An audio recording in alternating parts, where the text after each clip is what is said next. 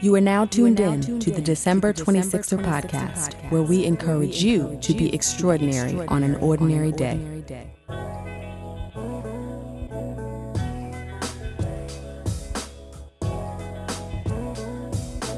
Hey, 26er family. Welcome to another episode of the December 26er podcast. I am your host, Delisha, and this episode features Raul Dutch Wickling. Raul is a strategist who has led business development and fundraising efforts for startups in apparel, technology, and other sectors. Prior to focusing on early-stage companies, Raul worked in finance at a boutique private equity shop. Now, it might sound like he has taken a very traditional path, like a lot of strategists in the startup space. But Raul's journey has had its own twists and turns. His family immigrated to the Bay Area when he was a kid, and while his parents put a huge emphasis on education, Raul decided to go in a different direction by the time he reached young adulthood. He had to find his own way in his own time. Despite reaching a level of financial comfort without a bachelor's degree, he eventually decided to return to school and put himself through not just any college, but Columbia University. I often say that if you are a 26er, your path to success is not always going to be linear, and Raul is a great example of that. So let's get into his story. Please enjoy. Raul. Yes. Hello. How are you? I'm well. How are you? I can't complain. I feel great. Welcome to the December 26er podcast. Thanks for having me. I feel like we had an interview before the interview. I talk a lot. Because you came in just being an open book. When I get into it, I tend to be quite transparent. This is gonna be a good one then. Thank you. I hope so. So let's go. Let's get into it. Who is Raul Dutch Wickling?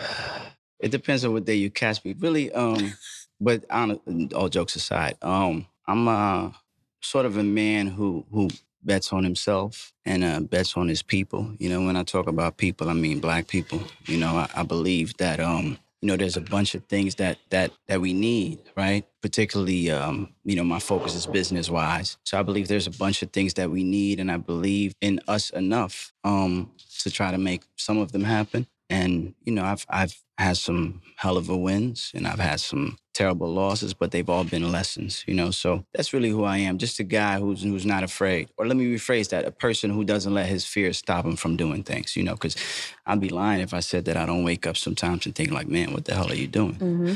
But I just push through that, because I know that in order for you to accomplish anything great, there's going to be times when you're going to be unsure, if not downright terrified, but you have to find a way to push through that. And for me, the way to push through that is really, I said this on social media a while back, none of us win alone, We are all, as people living in America, Black and white and Asian and whatever your background may be, we're all kind of invested in this American exceptionism, like the lone hero, the individual, mm-hmm. right? But the reality is nobody wins alone. Now, you might be more responsible for the win or the loss, but you never did it alone. There's always people around you. So I'm very blessed to have a great group of women and men that I can't even say that they're just friends. They're really family, that we rely on each other, for a number of things. But really, sort of just to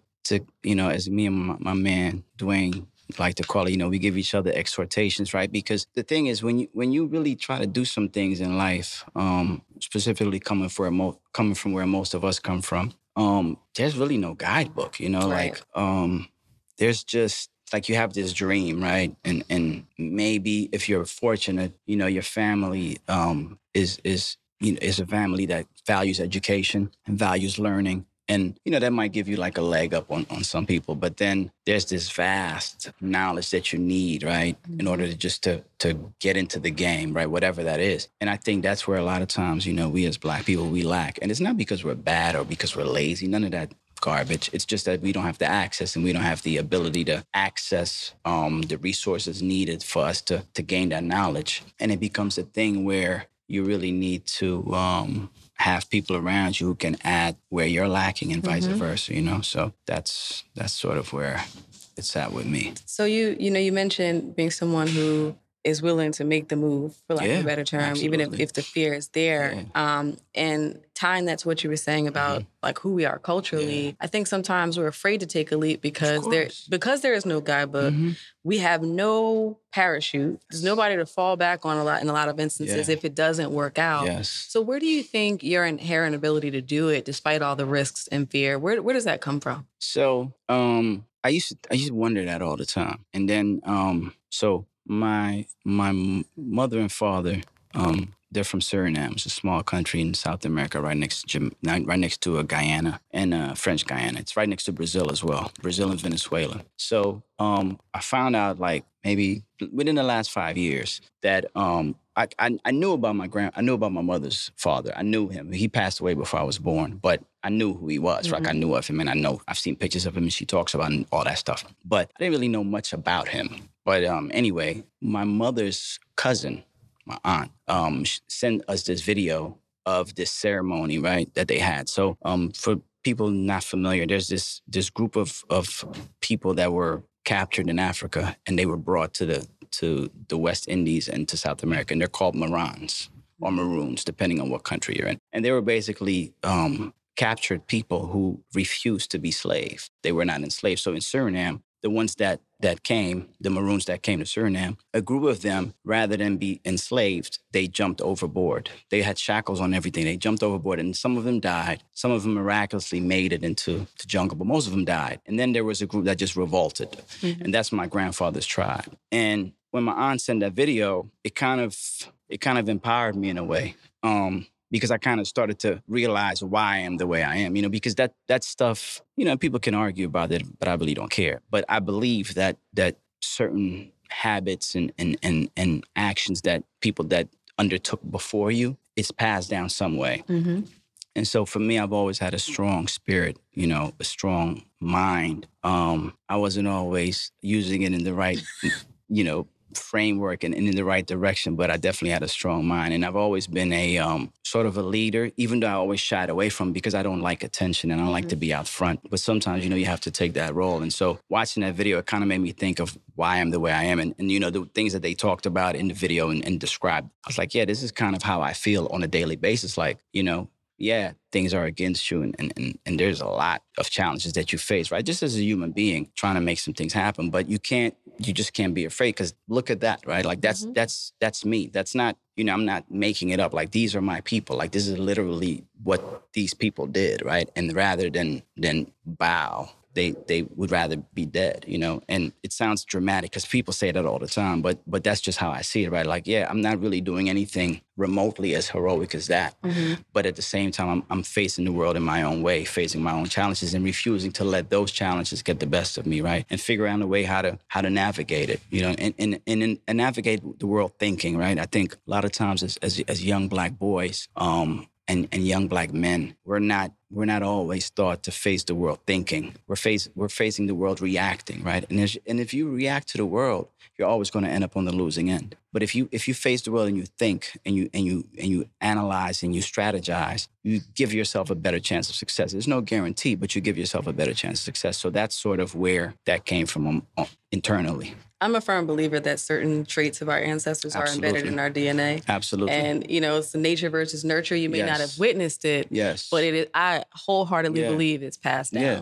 And I think I agree with you completely. But what I think is important is that I think what happens in life, there's a moment, and we talked about our mutual friend, Elgin, before. He says, shout out to Elgin. He said, he calls it the pivot. When something happens, right, and you have to change direction or change course. And I think what usually happens is whatever's in you, life presents you with situations that you have to marshal whatever talents you have to overcome or navigate or get through whatever words you want to use, And that's sort of where I think what you're talking about comes in, right? You tap into that thing, and sometimes you don't even know it's there because previous situations never asked of you to bring that to the table. So, yeah, I agree. And shout out to Elgin Swift, for sure, former guest and friend of the show. We'll get into a little bit more of your connection with Elgin a little bit later. Yes. But so you have two parents from Suriname. From Suriname, yeah. Tell me a bit about your upbringing.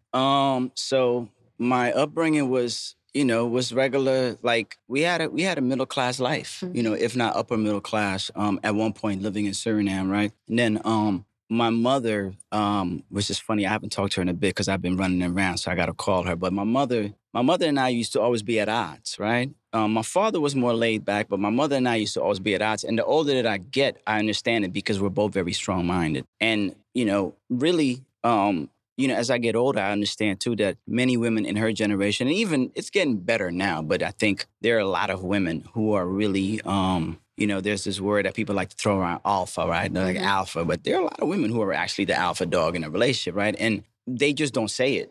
But, we all have relatives, like you go to their house and you kind of know, but not in a bad way. Not like she's belittling the guy, but just like she's the one that sets the stage for whatever's going to happen, right? And he's smart enough and comfortable enough in who he is as a man to say, yo, she's better at this than I am. So we're going to follow that route, right? And my mother was one of those women. Now, the unfortunate part for her was that my father wasn't a guy to fall in line, right? Because he felt like he could do it, but he couldn't.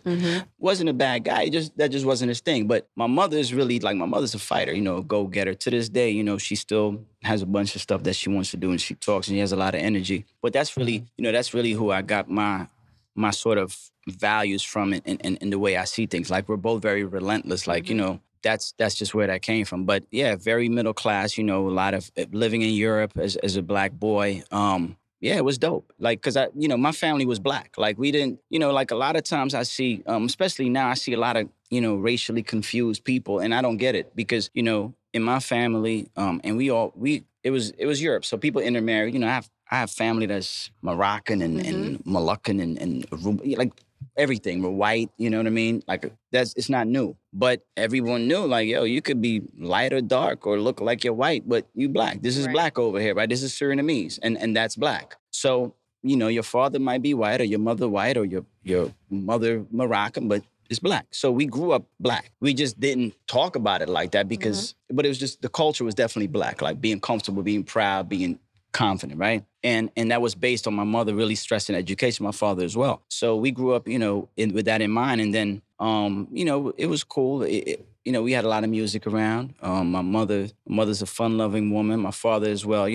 We had a big family. My father's one of 13. My mother is a only child, but she has a lot of she has a lot of half siblings, but so she has siblings. But and we had a lot of family. So we were really just family orientated, like my grandmother, my father's mother, she lived there, and every weekend was family time, a lot of family interactions and but at the same time also a lot of exposure to culture, a lot of reading, and really, I began to understand early in life sort of the position that black people had in the world, right? Like that we did great things, but historically, we always had obstacles against us because of the nature of the world, right? Particularly the Western expansion into Africa and the West Indies and South America and all of those, and Asia and all those things. So I kind of grew up knowing that, wow, like being black is dope because, my family, that's what they say and that's what we live, right? But man, you have these challenges in life, right? Just because of what you look like. And then learning how to navigate that, I remember getting in a fight as a kid, This dude said something to me, I don't even know what, and we went at it, and we fought like the whole class, and they kicked me out of school, and I went home, and my mother was like, what was this? I was like, yo, this kid. She's like, oh, we're not having that, So I grew up in that way, and then it was just very, it was very open, it was really stereotypical European in a sense, in that we had a very open society. Like I didn't grow up with a lot of hang-ups around sex and stuff like, there was some uncomfortable conversation because who the hell wants to talk to their mother about this, right? Or your father. Like, you don't want to talk about this, but like, it was like, listen, if you're going to have, if you're going to be around girls, like this is what you need to do. Like, it wasn't any of this scare tactic stuff, because my parents wanted to make sure that we knew that the focus was on education and hard work, and that, they were just not going to have me having random children in their place, So it was very, I would say, stereotypically middle class. So how old were you when you moved to Europe? I was 14. So I was born in Europe. Born in Europe, yes, okay. I was born in Europe, but then I lived in Suriname until I was 7. Okay. Then we moved back to Europe. Now, at this time as well, my father, at the time, he was a translator for the Dutch embassy. So for people that don't know, in Europe, the Northern Europeans, they go to Southern Europe, of course. It's like people going to Florida, you know? So they go to Spain. And most of them, they don't speak the language. So the embassy has translators on deck and people who kind of take care of things, you know, language-wise for people. And that was my father's job. So we lived in Barcelona and Madrid for like 3 years. And so at that time, I was about 11. So then we moved here. When I was 14, we moved here, San Francisco. And, you know, that was like a shock, right? Because, you know, I was like dropped. It was literally like going from, you know, like middle class, you know, whatever image you can think of, right? And I get dropped in the hood, right? Wow. I get dropped in the hood. Like, it's called Western Addition now, but I grew up in Fillmore. And anybody from San Francisco, like Fillmore was like, it was the black area, right? Oh, but Fillmore, I know about it. You know what I mean? 415 in the building, the Mo. You know, back when I was coming up, they called it the Mo. And it was like, it was serious, you know? And the funny thing is, right, I hear, you know, as a black immigrant, I hear, you know, on social media, you hear a lot of back and forth between black immigrants and you know, for lack of a better word, black Americans, right? And it's kind of funny because the things that we think about and how we think about each other, right, is fascinating to me because it shows me how much we internalized. Because when I got here, you know, people make fun of you because that's what people do, right? Like, you know, you're going to get roasted. That's just what it is, right? But in hindsight, man, I had so many people that really rocked with me, right? That were like, yo, you know, all right, you a strange dude. You talk funny, but you cool, you know, like, and, you know, you go through your little trials and tribulations. You know, you always got to fight. That's just what, especially back then, that's just what we did. You know, 80s, 90s, we just fought. Like, we just really fought. Like, that's just what we did, right? And so, yeah, you know, got into some things. And then people were like, all right, just do it. All right, he good. You know, he's all right. And then I was short. I was really short. And I always joke with my younger sister and I, because we were the youngest when we got out. I was like, you know, really, we started eating, we actually used to get like government cheese, like, because we were poor, you know what I mean? Like, so we get this box, right? And I was like, man, it was government cheese that gave me that growth spurt. You know, because my older brother's short, my older sister's short, but my younger sister's like 5'8". I think I'm bad with height, but I'm like my father's height. Like, I'm over 6. I'm 6'1". My pa's like 6'2". So I joke around a lot. I'm like, yo, it's the American food that made us grow, you know? And then I hit a growth spurt. And like, you know how high school is, like, you're doing your thing, but if you a short dude, like, and I was short. And I had glasses, so I had all the stereotypical things, right? But I was still doing my thing. I was cool. But then when I got taller, and it was like, oh, girls started noticing, you know, my other guys were like, yo, you know, like, this dude is, you know, he changed over the summer. Because, you know, it always happens over the summer. Always over the summer. It happened literally from my sophomore to my junior year. And then I remember, like, then I was good. And, you know, there was guys in my neighborhood that I looked up to because, you know, at the time, and you don't understand this as a kid, right? Like, my pops, he passed away in 2015, right? And it's weird because there's things about my father that I understand now that I never understood when he was alive, you know? And it's kind of a shame. It's not because I wasn't trying, but I just didn't get it. Yeah. You know, but like to this, you know, the thing that I got from my pops was you just do your job. You know what I mean? Like, my pops, he took care of 4 kids, right? My pops was a security guard. And my pops went from like being, you know, this white collar guy, you know, being able to take care of his family in a good way and being a contributor to, like, he made less money than my mother. Wow. Right? And in hindsight, now that I think about it, I'm like, I could tell that there was conflict in the family because he wasn't making money, but it wasn't because he wasn't trying, but he just wasn't making money. Right. And then finally, when he did start making money, you know, things were good. But by then, the marriage it was already like, it just was not salvageable. And my mother was like, look, I'm out.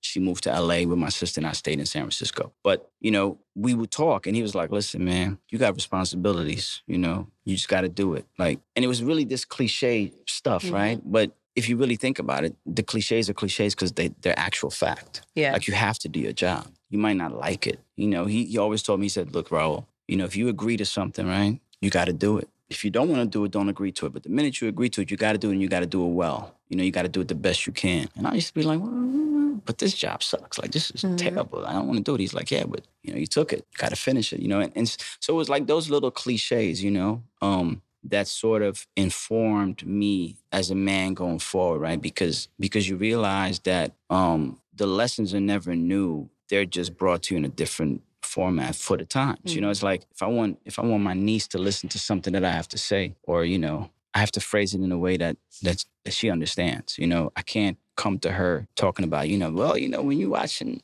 the videos, and she's like, girl, what the hell are you talking about? Like, I have to speak to them, you know, and think that, you know, being around my parents and seeing how they held it down as immigrants, it also gives you sort of this mentality like, yo, I can't afford to fail. Like, you know, I always say, like, my mission is just to make my name mean more than just a last name on a bill, you know? And because we gave up a lot, you know, like my pops is one of 13. He had 2 brothers that lived here, and they basically sponsored us. I don't even know if they allowed it anymore, but like in the 80s, they allow you to sponsor your family for a green card. I don't know what's going on now. And, you know, they passed away, right? So we were all living in California, but we got 11. He's got 11 siblings still living in Europe. Wow. With like, I have over 100-something cousins, probably close to 200 now, like family, like maybe even 3, because we have this family website and there's a bunch of people on it I don't even know, right? And you give all that up to come here, you know, and what do you give it up for? Like, you know, you don't give that up to just be regular, you know what I mean? And like, that's what I think about it, you know. Did you feel the gravity of that at 15, 16, 17? Nah. You know, when you're 15, 16, like, you know, at that time, man, you're just trying to be cool, you know. And that's why, you know, when I talk to younger guys and younger people, you know, I always try to remember what I was like, you know. And it's been a while, but I'm not that old, you know. You know what it's like to want to belong, because that's really all you want to do. You want to belong, right? You want to go outside and be with your friends. Or nowadays, you know, even if you want to be online and be part of whatever group, right? And yeah, you want to maintain your individuality, but the pull of the group is strong. You know, like all of us have the pull of the group. It's just, you know, it's just what it is. With time and some accomplishments, you're more comfortable being solo, but you still want to be part of a collective because it's just better. It's humans. It's scientifically proven. Humans are not solo animals. You know, we're community minded, right? So yeah, I didn't know that at the time, but I knew that, you know, your parents, you know, they're like, yo, you got to do it. Like, school was a big deal. Like, hey, you know, I hated school. Not because I'm fairly intelligent, but it just wasn't presented to me in a way that, you know, it just wasn't clicking with me. Yeah. You know, but my parents were like, hey, you know, we didn't come here for you to, you know, hang out on the streets. We give up our middle class lifestyle for you to just be chilling. So you could just be, you know, out on the corner with Fila sweatsuits and looking fly, you know, like that. That's with not your DeBarge hair. Yeah, and all that. you know, with your Gumby cut and all that, you know, funny stuff. And nah, we not having that. So, you know, yeah, I didn't know that. I didn't know that at the time at all. I wish I did, but I just didn't know, because, you know, the thing I've tried to do, you know, even though I'm not a parent, I have a lot of nieces and nephews, and sometimes I get in trouble with their mothers and fathers, but I try to really share with them authentically, right? Because I think really parents, the one thing I would say, again, not as a parent, but just as an adult, right? Speaking to kids, yo, kids get it, man. Like, you know, I just keep it honest with my nieces and nephews. Like, yo, this is what it is. Like, you know, my nieces know, like, hey, I know you're of an age. You know, you got this guy. I know y'all just not up sitting watching Netflix. I know what's going on, you know, like, but if you know, if you're going to do that, then this is what you should do, you know? And also, if there's any issues, I'm always here. Like, I'm never judging, you know? I've had some really candid conversations with my niece, with both of my nieces. My oldest niece, since she was like 13 when they lived with me, you know, I just kept it 100 with her. Like, she told me some stuff. It was definitely like XXX rated about a friend of hers that I knew as well. And I was like shocked because they were so young. But I didn't flip out. I was just like, listen, this is what you should do. Because you say that that's not what you're comfortable with, then this is what you do, right? And maybe you shouldn't hang out with her. But that's up to you to decide. But if you're going to hang out with her, then this is what you should do, since that's not what you want to do. And her mother was like, oh my God, no, my babe. I was like, listen, she came to me in confidence, you know, and this is what I did. So don't go over there because I want to keep that line of communication open. But at the same particular time, she's living here with us, but you're obviously her mother, so I should tell you this, you know? And that's what I've tried to do, because I think parents don't give their kids the knowledge of who they are. And, you know, I think that prevents a lot of parents from having to bond with the children that they really want, you know? And it's tough, you know, I see both sides, you know, I get it. Like, you know, I'm obviously an adult, but I'm always going to be my mother's child, but I'm not a child, so I get that. And your relationship changes, right? So now you're not necessarily in a position of authority over your parents, not like that, but there is responsibility because as they get older, there's just things that they can't do. Right. And you start to then understand the gravity of what they did. Like I tell my mother all the time, I said, listen, the reason you don't hear from me isn't because I don't love you, but I'm really busy. And then when I get home, I'm super drained. But just know, trust and believe that whatever you need, I got it. If I got to move, whatever I got to move, then that's just what's going to happen just to make sure you're okay, because that's the least I can do, right? For the sacrifices you made. But you don't see those sacrifices until you get older and you've got some experience in life as well, So going back to you finishing up high school, I'm sure they were like, education, yes. What's your next move? But what did you decide to do post high school graduation? So, when I was in high school, I barely graduated. I was just having it my way, doing nonsense. And my parents got divorced, and I was like, man, I don't want to stay with my pops. And also at that time, the crack era was in full swing. This late '80s.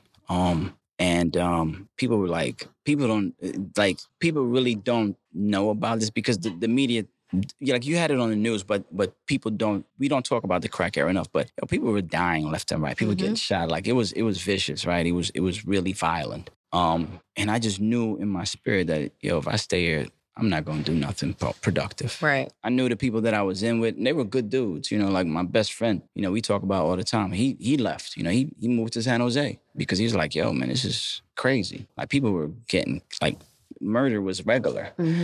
And San Francisco is so on top of each other that, it's not like I can avoid you. Like we're all going to end up in the same place at some point. Right. So I didn't know what to do. My mother was like, move to LA. But I was like, man, if I move to LA, we have family down there. I'm going to be, it's going to be gangs. Like, I just knew that I was going to end up in the street, not because of any other reason than I wasn't doing anything productive, and I didn't want to work fast food. I wasn't going to get a city job, because in my mind, I just didn't know how to strategize my way through life. So I was like, man, I don't want to do this job. These dudes are suckers. Like this job is not paying. And like literally at that time, which is why I don't understand why people glorify it. The truth of the matter is if you grew up in the 80s, 90s, not everybody, but a lot of people were selling drugs. So it's not this thing that people try to make it out to be, And of course now in hindsight, everybody was just big, whatever. I wasn't, not even going to pretend that I was close to it, but I'll tell you this, a little anecdote. At that particular time, you can go outside and make like $2,000 an hour. Which is just crazy. You didn't have to move. You could literally just stand in one spot. You didn't even have to try. Like it was just that crazy. And what a lot of people don't realize is they starting to realize it now with that show Snowfall. But crack was started in California. It started in LA and then it came up to the Bay. Because everybody's got family. Black people, particularly from California, they're from the South. So it was very family oriented. The neighborhoods were very family oriented. Like if you had to fight with somebody, right, you had to fight. Like they have family. Like it was like that type of thing, right? Like people have families like heavy in the black neighborhoods because they all came to work, right? So you had crack wasn't even really on the radar on the East Coast yet, but it was already heavy in California, and everybody was just like, yo, there's money. We didn't think, we didn't think about the backlash or the ramifications or the repercussions that were eventually going to happen. We were just like, yo, just money, right? And you don't understand the destruction that it takes. It's really like a mind-blowing thing at that time. So with all that in mind, I saw a lot of my peers, like that's what they were doing. And I just didn't have I just knew that I couldn't do that at home. So I joined the Navy, which was great because it actually allowed me to do a lot of stuff and see the world, right? And get experiences that eventually would lead me, obviously, to become the person that I am today. But it really exposed me to the world, in a different way. And I had to be out on my own and be my own man and figure out who I was, right? So I joined the Navy, went down to San Diego, got kicked out, actually, because of fighting. Really? Yeah. And it's funny because, my company commander was a Navy SEAL. And he's probably one of the most impressive men I've ever met in my life. And he was a short guy, white dude.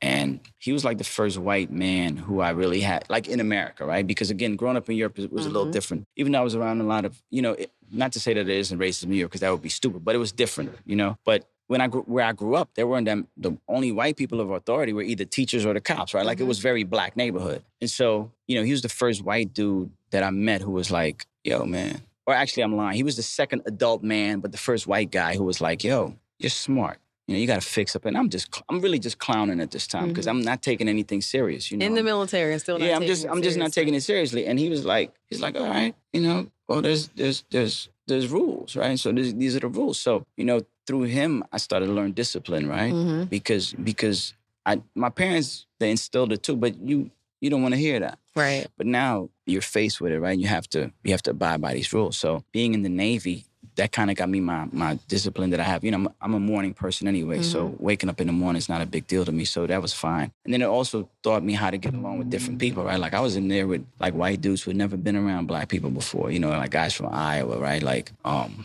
guys from like small towns, and it was interesting because, there was some racial incidents, you know what I mean? But the way that was handled, at least on my boat, you got to fight. You're not real talk. Like, oh, you got a problem with this guy? Like, go over there, and then you guys handle it, right? And that was like the thing, right? So you kind of start to learn how to cope, right? And you start to, you're 18, 19, you really around grown men, right? And you start to learn about what they call accountability. Yeah. You start to learn that, okay, there's a group of you, right? You're floating around on this piece of steel in the middle of the ocean. If something happens, you got to figure it out. You got to work together. So I learned about leadership, right? Like leading from the front. Like the person in charge of us, he was like, look, man, this is what we're going to do. This is how we're going to do it. I'm going to show you how we're going to do it, right? And so I learned early that, there's a difference between being in charge and being a leader. If you're in charge, you just sit back and you tell people what to do. If you lead, tell them what to do. You show them how to do it and you do it with them. So that, again, this is all in hindsight as I think about my life. I've started to figure out like, wow, this is really formative stuff that I learned at that age, right? Again, I just learned it. I internalized it, but I didn't always use it, Yeah. So you get kicked out of the Navy. Yeah. What's going through your mind at that point? Are you like, okay, I just got to find a new path then? So at that time, crack era is in full swing. I'm not really even sure what I'm doing at that time. So, I'm just living. And I'm just like down in San Diego, the weather's great. At that time, I met this older woman at the time. Boy. Yeah. So, I was like 20 and she was like 30 something. And she was like the dopest thing I ever met in my life. You know what I mean? She's from the South and she knows how to cook and she's like amazing, right? And she's like, well, you can stay with me till you figure it out, right? Because she's like, I'm going home in like whatever, like a year or something, right? She was like working as a contractor and she was like, I'm going home in a year. She had a kid and she was like, but you can stay with me. So I was like, I don't know. I stayed with her, but then I got my own spot. So I had my own spot. And this time I'm just messing around. Like I'm just really just doing nonsense. And I'm not really in contact with my family at the time either because I'm just running around. But then I don't know what happened. I called my sister and she's like, yo, what are you doing down there? I was like, I'm not really doing anything. I'm running around the street. She's like, you should come home. And she starts crying, because she just had a kid and, things are not going really well with her, but this is like, I'm really tight with my family, my siblings at that time.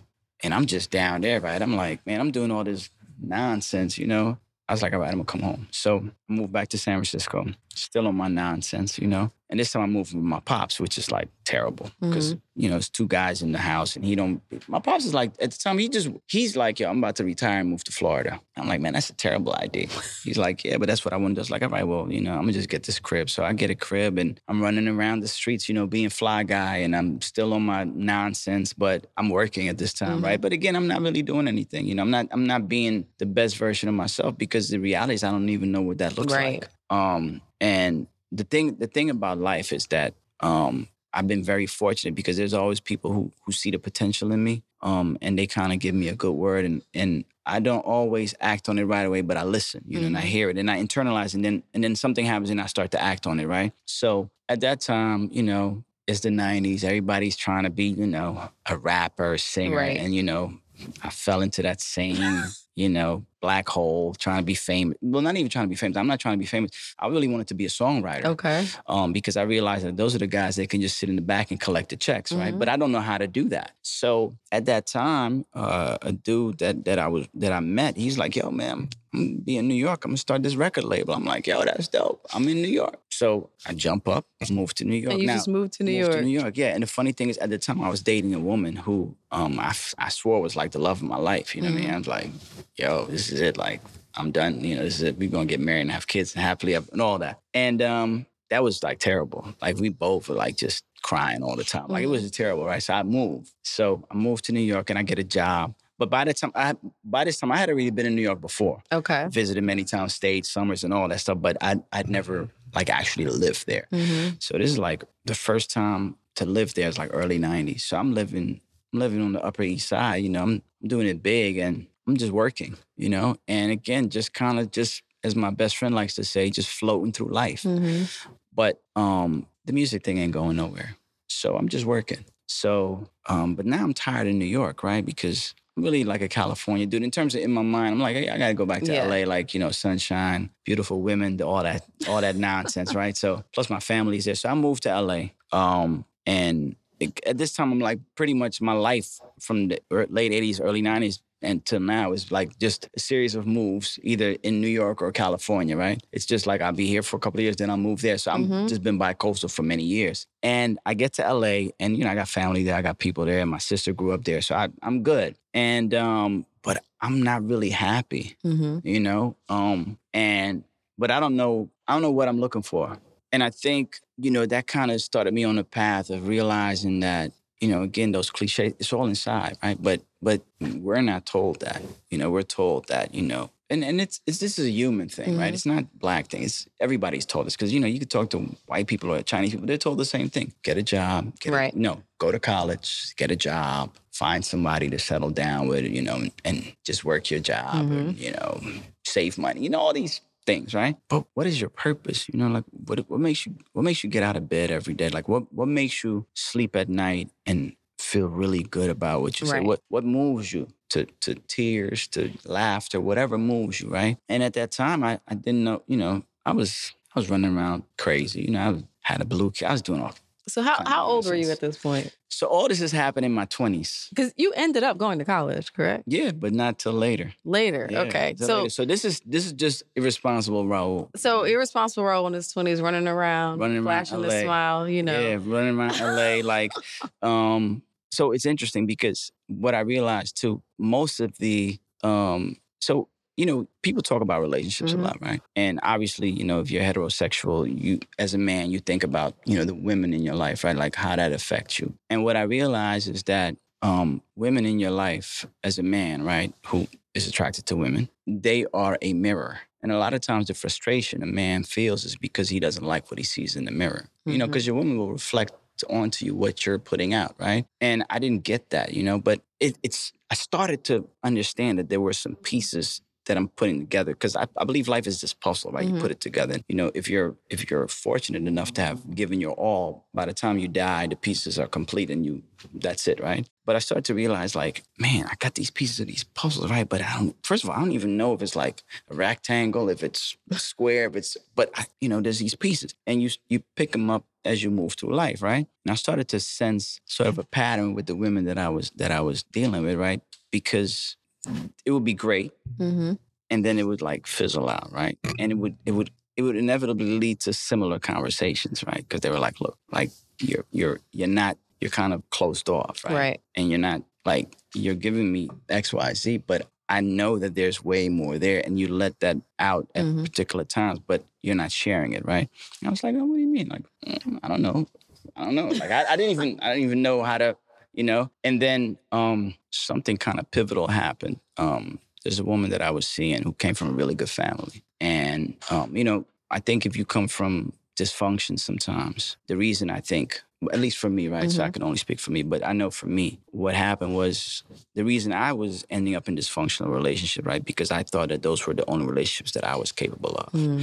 Even though I think of myself as very intelligent, I was very stupid at that time, or ignorant, meaning I didn't know, right? I didn't know that this is going to sound funny. I didn't know that you could like grab a book and read and learn how to become like a better person in a relationship. You know, I figured like, man, I don't want any kids because I'll probably just ruin them, you know, because my father, he was, you know, he didn't do all these things that I wanted him to do. So I'm probably going to end up doing the same thing. And I don't want to do that to a kid. So no kids for me, right? Or I don't want to get married because my parents' relationship ain't work out. So naturally, I'm going to repeat the same thing because that's what we do, right? But meanwhile, you know, if you want to learn Spanish, you pick up a book, you go to a teacher, right? I just didn't think that through. So with this woman, and she came from a really good family, and I thought things were great. So she's at my crib, and I had a really nice crib at the time. And we're on the balcony, and, you know, it's one of them, like, hacienda type joints. Like, you know, we're watching the sunset. I think we had some champagne or something. You know, I'm thinking, like, this is fantastic, right? She's like, this is sensational.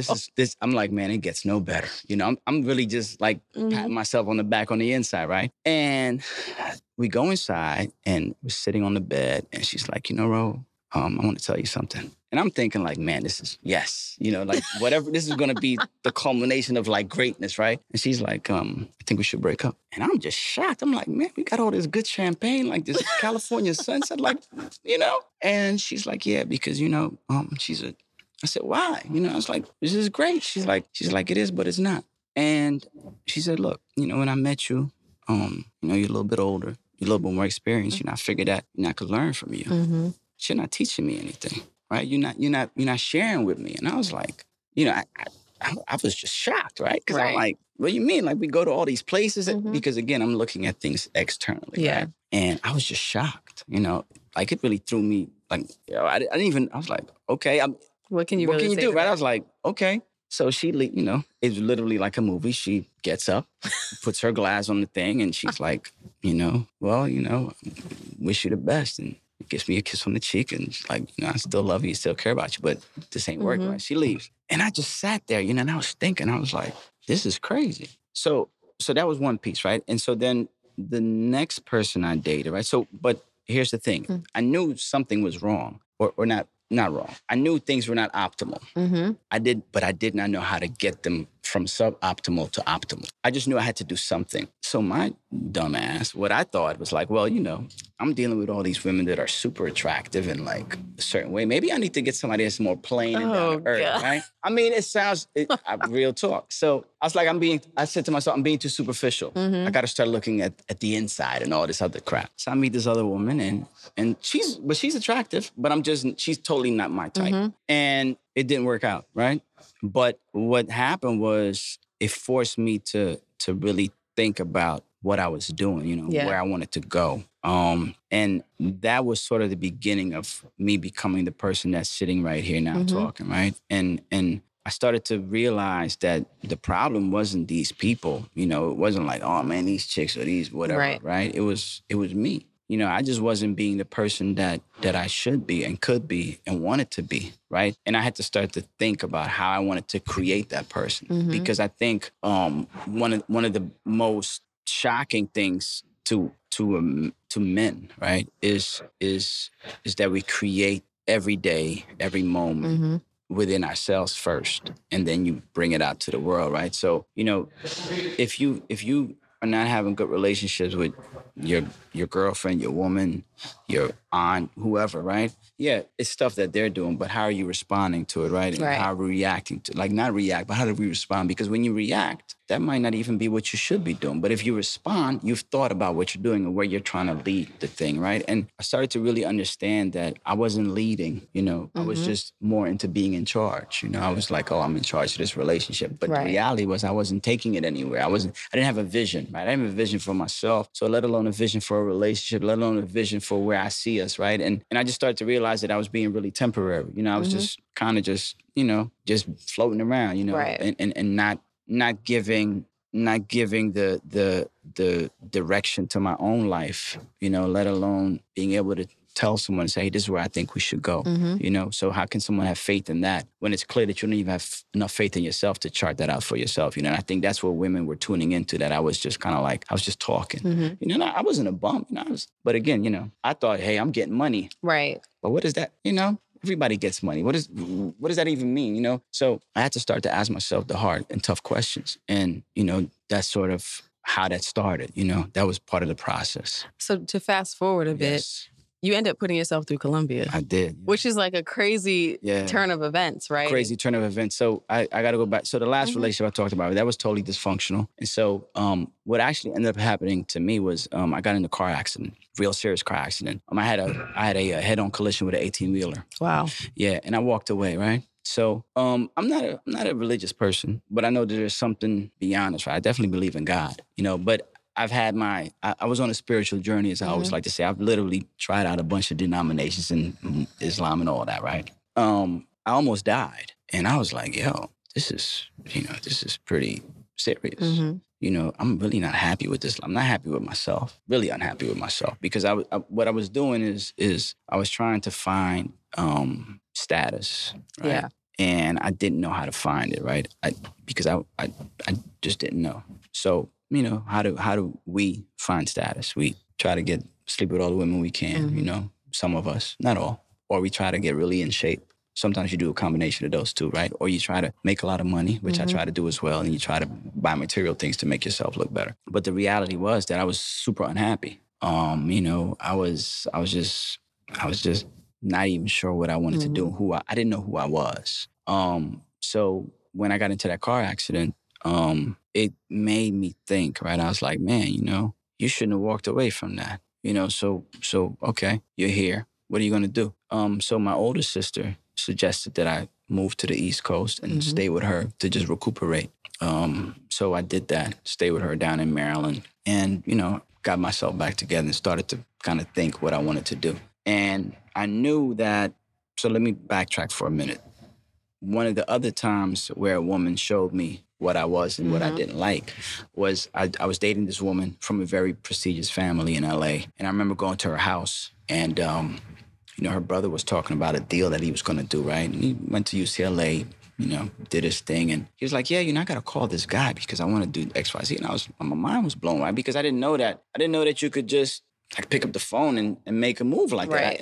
And so I was thinking, I was like, yo, I can't do that. Why can't I do that? And obviously because I didn't have the pedigree, right? But also no one ever told me how to, I just didn't put two and two together, right? Because I just thought that, I just didn't know. I was very ignorant. But the dangerous part about my ignorance was that I was also very intelligent. So I thought that I knew things that I really didn't know, right? That's a very dangerous combination because if you're intelligent but ignorant, you can navigate yourself through life, sometimes even successfully. But you never think that you need to learn anything because you figure like, man, I'm smart. Yeah, but you don't know stuff, right? Right. There's a bunch of blind spots you have. So I was like, yo, I want to do that, right? So I started talking to him. He's like, yeah, man, I went to school. I was in this frat and I did all this stuff. And he's like, where'd you go to school? Because, his sister went to USC and she has a great career. She surely wouldn't be hanging out with an uneducated dude, right? And I was like, I never went to college. He was shocked because we were having great conversations. And he's met me numerous times. And now I'm thinking to myself, like, yo, there's no way they're going to let me in this family, right? I'm like, yo, they're going to really just sprinkle some salt on my whole game, right? And I think they did. But I get it because at that particular time, I was not the guy. If I was him or his father or his mother, I wouldn't want my daughter dating me either, because I wasn't a serious dude. I probably would have, even if we would have gotten together, let's just assume we got married, it would have ended up not right because I just wasn't in an optimal place to be with someone like that. So we ended up breaking up. But that was another piece, right? I was like, yo, I gotta be able to make those calls. Right. And so I started doing research. Now, the funny thing is, when I was in New York, I knew about Columbia's program already. I even had the brochure. It used to be right next to my bed. I had requested it, right? Because I was like, yeah, I should check it out. But, when you're getting money, you think like, oh, man, I don't need that. Now, all my siblings went to college, right? And some have multiple degrees, right? But I was making money. So I was like, oh, were you making all this money above board? Yes. Oh, yeah. I was a tax-paying citizen. Yes, ma'am. Yes. Listen, I was a tax-paying citizen. Absolutely. I was working in real estate. Okay. And the real estate market was crazy. It was booming. I didn't have to do anything. I mean, I could go somewhere and do a thing and, we'd make $2,500 because everybody was selling and buying houses. So it was easy money, right? So my best friend at the time, the one who I mentioned previously, shout out to P, he's in real estate. He's like, yo, Ryan, you get into this real estate thing. So I took my license. I got a mentor. One of my homies, his wife was at Coldwell Banker. I started working with her. She was making me go do open houses. She paid me $1,500 just for standing there with a brochure and giving it to people. I was making, and at that time that meant something. Now $1,500, you get a pair of shoes or whatever. But back then, $1,500 was a lot of money. Something. So I'm killing it. Like, what do you mean I need to do something? I'm making money. What? But I started to realize like there's limits to capital, right? And I needed to have this network, these connections. And I didn't have it because I didn't have the pedigree. So I was like, where can I go? So I thought about UCLA. Nah. But Columbia had a program where you go to school, even if you're old, you're in class with 18-year-olds. So you're getting the same. It's not you come in at night, no one's there. It's one classroom. Right. You're really getting the campus experience, which is what you need for the networking and the relationship building. So I get out of the hospital. I move to Maryland. And I'm like, my sister's like, yo, you should think about, college around here. She was like, nah, I ain't doing that. And we actually got into it. But I understand because she, this goes back to what I said earlier about your family. The limits is knowledge, right? In her mind, she's like, you're older.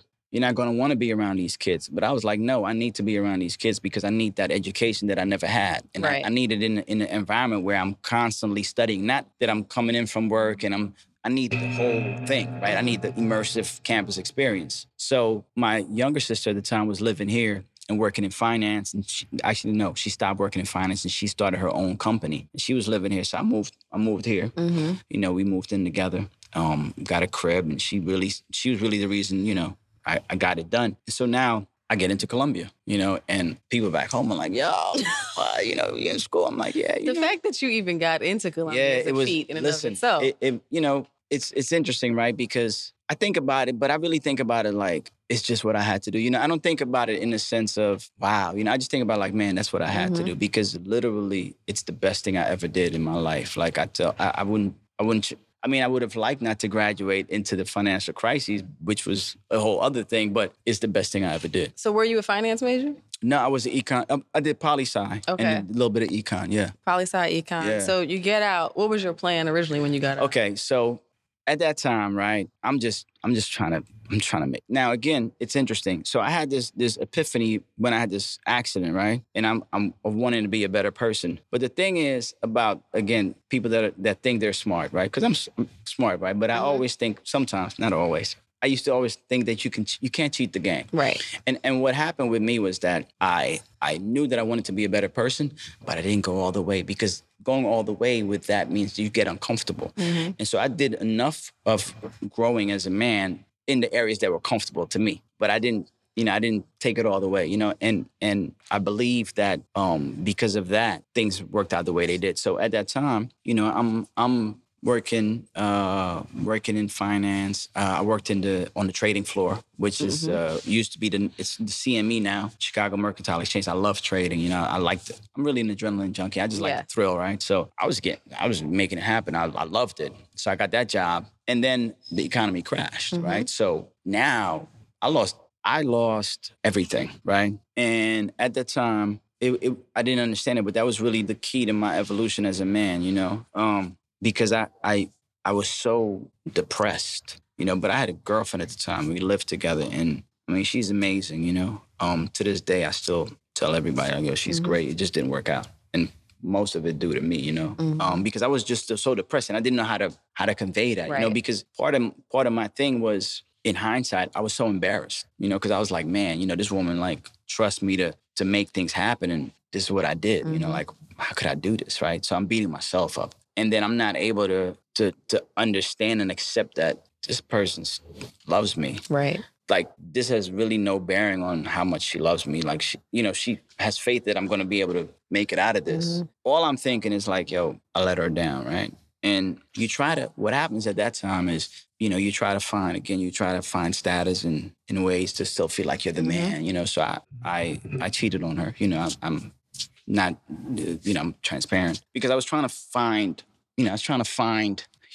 whatever, like feel like I'm the man, Right. It's a very stupid way, but that's all I knew, right? Way, but right. I think when everything is feels like it's out of your control. Yeah. This is the decision that I can control, and it's going to feed my ego. That's what it was. I just needed my ego to be fed, right? And in a particular way, because at that time I couldn't understand that, she comes from a good family. She could just move, she could just leave you. She could go home, have a big ass house. Like, she does not need to be here, And the funny thing is, she told me years later, she's like, yo, when we were going through that, I still had my apartment. And when I would tell you that I was going to my mother's house, I would just go to my own apartment and just get away from you. Wow. Right? Yeah. Yeah, because I was a terror at the time. I was a terrible person. But again, I'm just all in my mind, right? And also, not just her. I'm thinking like, man, my family was like, what are you doing? Mm-hmm. Now they're right. Like they're right. Like, because if I didn't go to Columbia, I would have never done this. I'd have just been doing that. And yeah, maybe I should have stayed. Like, that's what I'm thinking, right? And meanwhile, my girl is like, yo, I got faith in you. I trust you, right? So I get out of that, right? But I always tell that story because it shows me how, when relationships end, they never just, like, when you break up in December, the truth of the matter is particularly, the breakup is because it started in January. Right. You know what I mean? It's just that whatever party decides that, hey, let's see what happens, right? And then if it doesn't go how they want, then they just go with the decision, right? So at that time, I'm just in my own head. I'm trying to figure out like, yo, how can I get my confidence back? And my best friend from college, I'm in his apartment, and I never forget that day. I'm just crying because I'm like, yo, man, I lost everything. Probably gonna lose my girl. Like, am I gonna just go home? Like, drop out of, like, what am I gonna do? And he says to me, he says, yo, man, like, you have a lot to be grateful for. And I'm just crying. I'm like, yo, I can't believe this. And that changed my life because, you're thinking that all this stuff, right? Because it's all stuff. Right. It's what makes you who you are. It's just your costume. It's all window dressing. Yeah. And who you are as a man or a woman, right? Or as a person, right? Is defined by your daily actions, your actions, your words, and your thoughts coinciding, right? And I was like, okay, he's like, listen, you should just try it. I was like, Mike, man, I don't know, bro. I don't know. Like, I would go home and be like, man, I can't believe this woman is still here because I ain't got no money. You know what I'm saying? Like, that's really how I'm feeling, right? Man, I'm just you tell yourself the worst stuff. Right. And I got an opportunity to sort of take inventory of myself, and I realized that I was not happy with the person that I was. So I needed to do more work, But again, I have a little bit of an ability to take care of myself, financially. I'm in a way that works for me. And I was able to get back on my feet. And so all the good intentions about working on myself went out the window, right?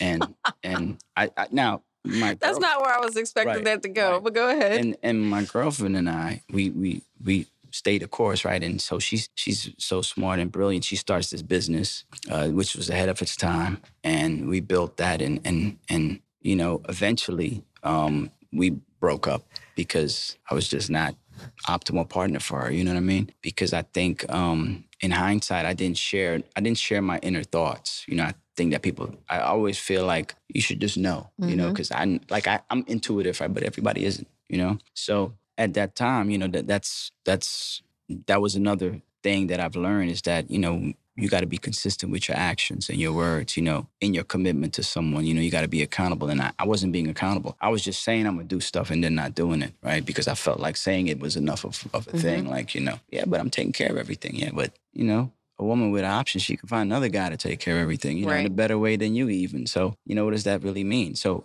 I had to learn that lesson the hard way, right? So that was one of the stepping stones to becoming who I am right now, sitting in front of this microphone. So this person that you've become now, what does life look like today? I know you've got your hands in a lot of pots. Yeah. We don't even have the time to unpack all of the pots that you're involved in. Raul's life now, Raul leads a very low-key Spartan existence.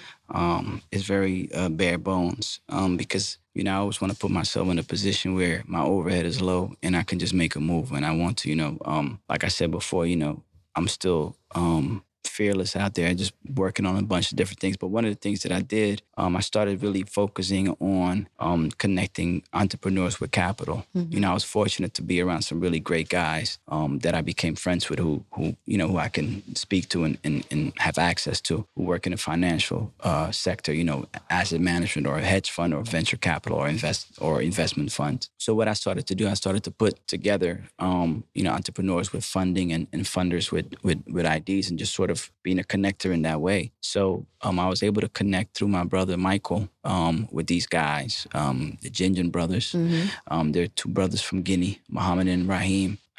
They have a product, it's called ginger juice. It's a widely consumed beverage. Everybody Black or Asian or Latino drinks some version of it. We love a ginger drink. Yeah, I should have brought some. I'll get you guys some for sure.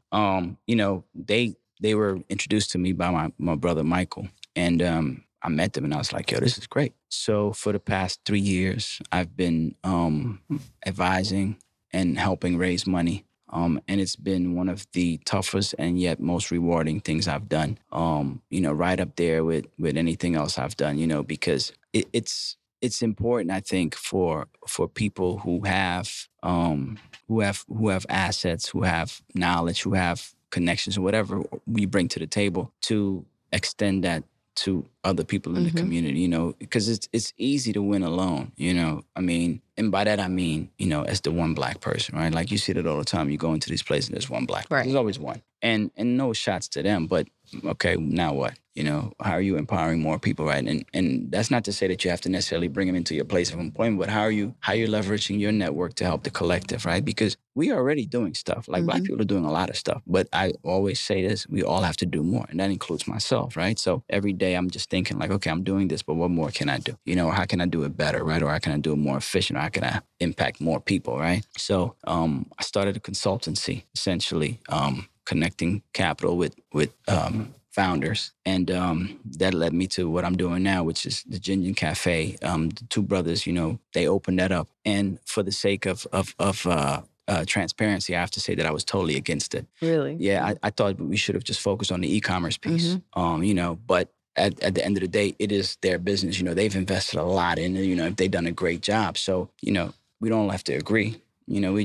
We just got to make it work, right? So, but now that it's open, I actually see that there's potential there that we can, take it somewhere else, right? So, I've been on board, never wavered, just disagreed. But I see it. I'm like, okay, let's make it work. So, they got the cafe on 125th and Park, and what I like about it is that it gives people the opportunity to sit in a space that is, dedicated to bringing African products to the marketplace, and I think that's a big thing because, like one of the brothers, Raheem, I believe, well, Raheem said it. He said, you go into a supermarket, right? You can find South American and Latin American products, right? You can find Asian products, right? And of course, these are very corny categories because reality is like these are such vast regions with such vast, variety of cuisines that to call it Asian is, but it's what it is, right? So, but there's no African aisle, right? And meanwhile, a bunch of stuff that is consumed widely by people in the diaspora and even in Latin America, South America, is really because it was brought from Africa. Right. Right. So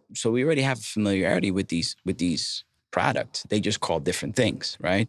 So we're bringing out different SKUs and hoping to, raise more money, and take this, as far as we can. And that's the first step. So that's one of the things that you're into. You're also co-host of the Cryptology podcast. Yeah. I mean, I can't even call myself a co-host. I'm just a guy. I just contribute. The hype man.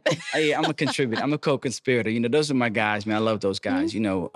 That thing really just started because, Elgin and Carl just had an idea to really talk about money and investment in an informal way, right? Because a lot of people, they just don't know, and so in order for you to get exposed to the whole fast lane that is finance, you just need an introduction to it, right?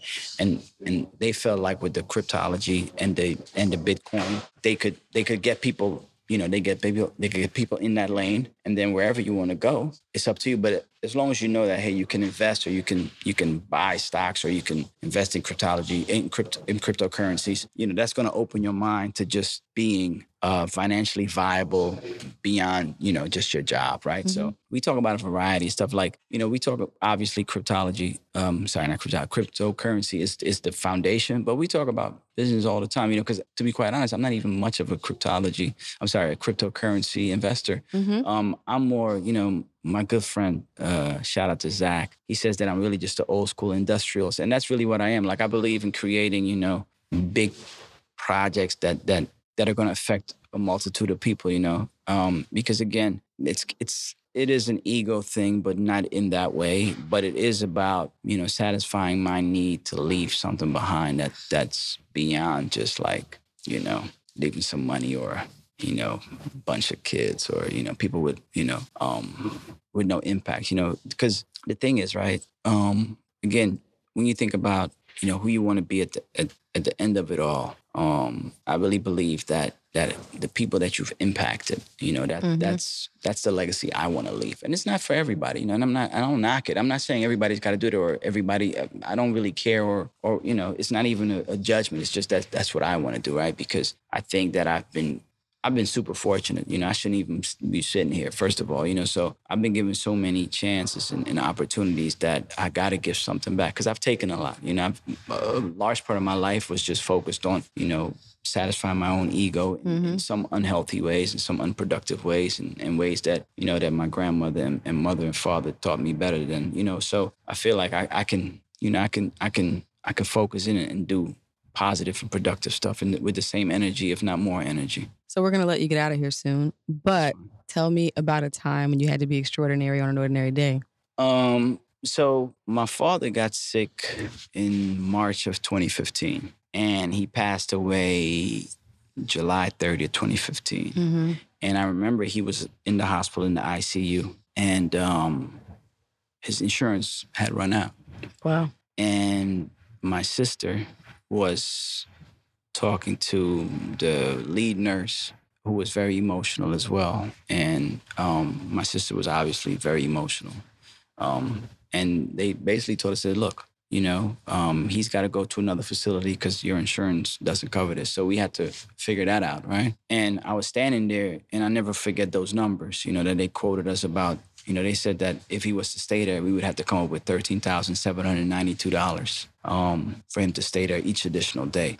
Obviously, we didn't have that. So we put him in a facility, a nursing home that was about $4-something thousand a month, which we did have. And, I just stood there, and I just that was like my second time coming to see him since he got sick because he was on a respirator. And, I was standing there and nothing else mattered, But I knew I couldn't lose it, right? I had to talk to this woman and I had to be there for my sister, right? And it wasn't on some like fake guy stuff because we both cried, but I couldn't cry at that time. I had to finish this conversation. I had to figure out what we were going to do, And it was literally like just a random ass Tuesday, It wasn't what I had planned to do at that time. It wasn't. I was just like, hey, my dad is not doing well. I'm just in the hospital and he'll be okay, right? Because that's what you think, like, it's the hospital, so he's just going to stay there and then we'll figure it out. But, right. But that happened, right? And, we have family outside and, we have to convey that to them, right? Share with them, what are we going to do next? And, we got together and moved him, to the nursing home. And, that day for me was really pivotal in a number of ways because it let me know that I had not really done anything with my life that I was proud of, and that, when your time comes, right, you never know how it's going to come. Because my father, if you would have told me all the ways that my father would have passed, that's the last way I would have thought, right, on a machine. I figured that my father was active, he'd probably die like reading or walking in the yard or some nonsense like that, right? Something very benign, but I didn't think that. And it also showed me that, as a man, again, in my opinion, right, what you leave behind is your name, and how you impacted other people. And, just to wrap it up, right, like for me, they say that a man spends his whole life either living up to his father's legacy or, compensating or making up for his father's mistakes. I think for me it's the latter, right? And I say that as a man who loves his father, obviously. Well, not obviously, but I do. But at the same time, I'm also in a place where I can be not critical, but I can be honest, And I know that some of the things that he did, because of the way he was raised and where he came from, are things that I don't want to repeat, right? So watching him gave me the opportunity to say, okay, that's not what you want, right? And then, finally, now that I'm smarter and more in a better place, I realize that I can learn how to be better, by reading a book or talking to someone, right? Or going to a therapist or talking to a psychologist or whatever, right? Or reading some articles or reading something, right? Or talking to someone and you can figure out ways to become better, right? And so that doesn't become your legacy, but you have full control over that. Right. I feel like we're going to have to do a part two. I'm looking at DeMarcus, our our producer here, because we didn't get into some other ventures you have going on. I'm always. I want to dig a little bit deeper into the internal work that you've done. Internal work is very, and all that stuff. So I feel like you're going to be one of those return guests that we have on the show anytime. But in the interim, where can people find you online? Online, I am at. I'm on Twitter. LLC Vertco, LLC FERTCO. That's on Twitter. On LinkedIn, Raul Wickling. You can find me, anytime. And I'm always there because I like I said, I'm a consultant. So, I assist people in raising funds and going over their business plans and just strategic partnerships and all of that good stuff. So that's where I'm at. I feel like you might be a bit of like an international man of mystery too.